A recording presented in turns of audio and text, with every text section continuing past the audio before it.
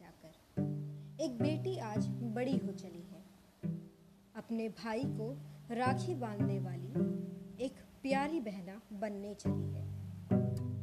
कंधों पर जिम्मेदारियां लिए एक बेटी आज सयानी हो चली है। एक बेटी आज विदा हुई है, बहू बनी है, अपने ससुराल को चली है।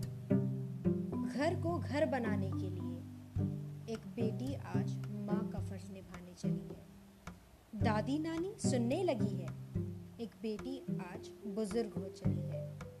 न डरी है किसी से, न हारी है, एक बेटी आज आदमियों से कंधा जो मिलाकर चली